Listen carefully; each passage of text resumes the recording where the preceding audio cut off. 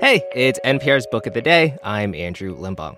So, a lot of times when immigrants come to the U.S., they'll change their names to make it a little easier for Westerners.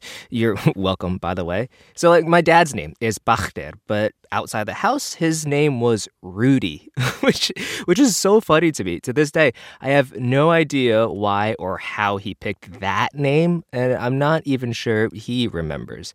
But ask anyone who's changed their name for any reason, and a name isn't just a name. It's a whole identity, a way of presenting yourself to the world.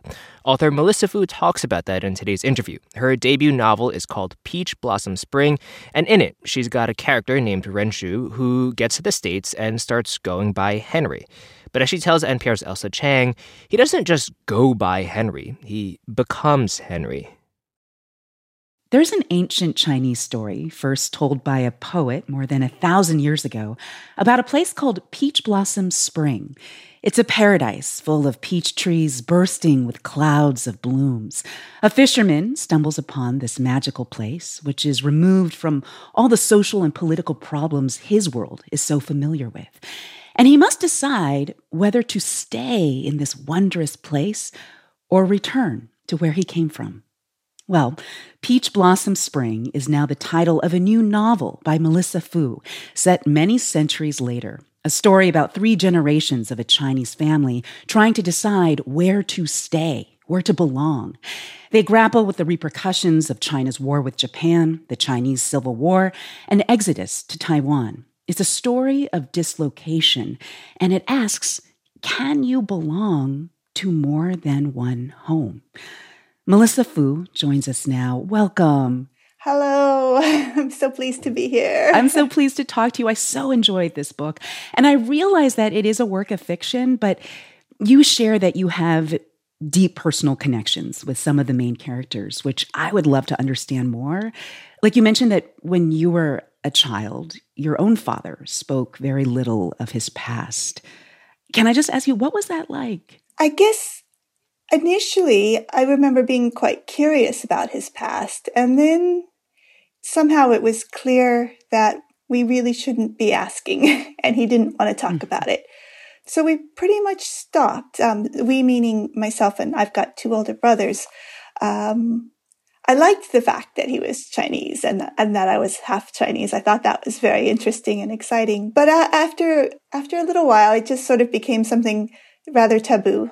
You write that eventually, many years later, on Christmas Day in 1998, your father, he suddenly started sharing a few stories about his history, and you instantly started taking notes. I was just curious, at the time, what did you think you were going to do with those notes?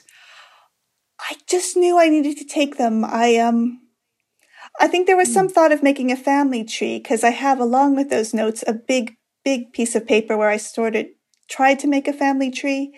I don't know what I thought I was going to do with them. I just knew that I needed to hold on to them. Wherever we went, I just always knew where they were. And then the strange thing about those notes is when he knew I was working on this novel, so I'm jumping in time here, I hope that's okay, and my mom said that I had them, he didn't remember having ever told me, and my brother, he said, I didn't tell them anything. Wow. But he did. Right, he did. Well, let's talk about the story that unfolds in your novel. Mm-hmm. And here I want to focus in particular on Renshu's journey, because he and his mom end up fleeing China because of the Chinese Civil War. They go to Taiwan.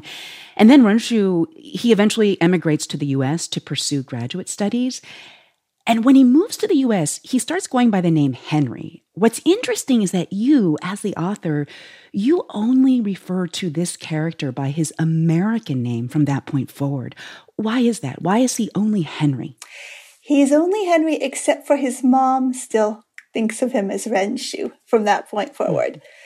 It was a switch. I think initially he chooses a Western name so that it's easier for other people he meets, and Americans, Westerners, to pronounce his name. And everyone's doing it. Everyone chooses a name. Yeah, my father, Zhang Qinghai, goes by Chin. Like the chin on your face is how he was saying it.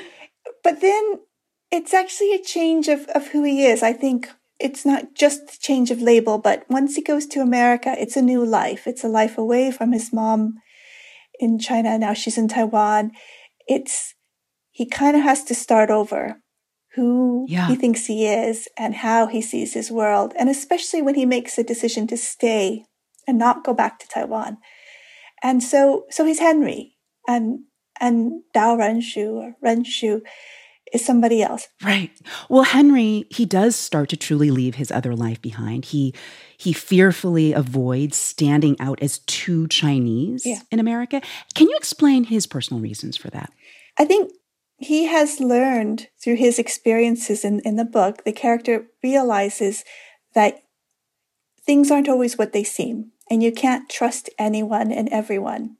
There are so many different loyalties back in Taiwan and then further back in China. I think it's not that he doesn't want to stick out as too Chinese. It's just that he doesn't want to stick out at all.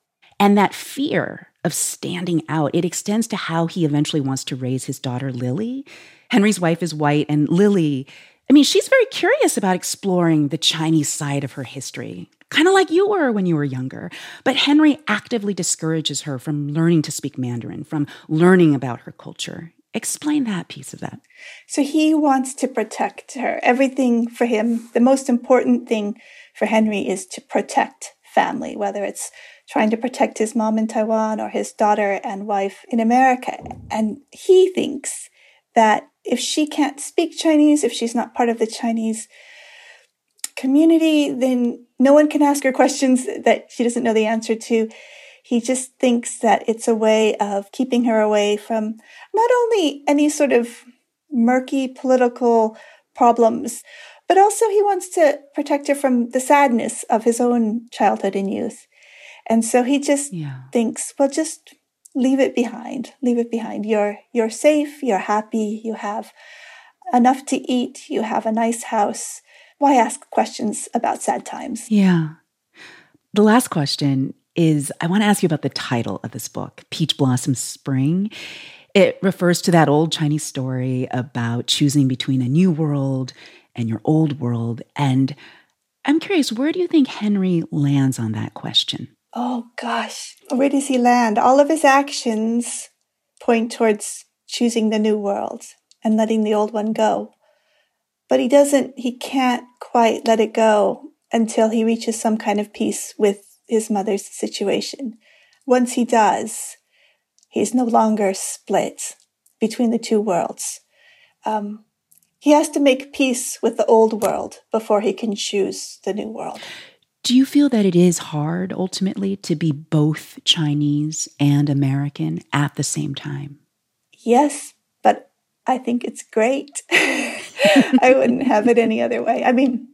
Not that a person can choose, but in those notes, that was one of the things that my dad said. He said, it's really hard to live in two cultures. That's one of the quotes that I noted down.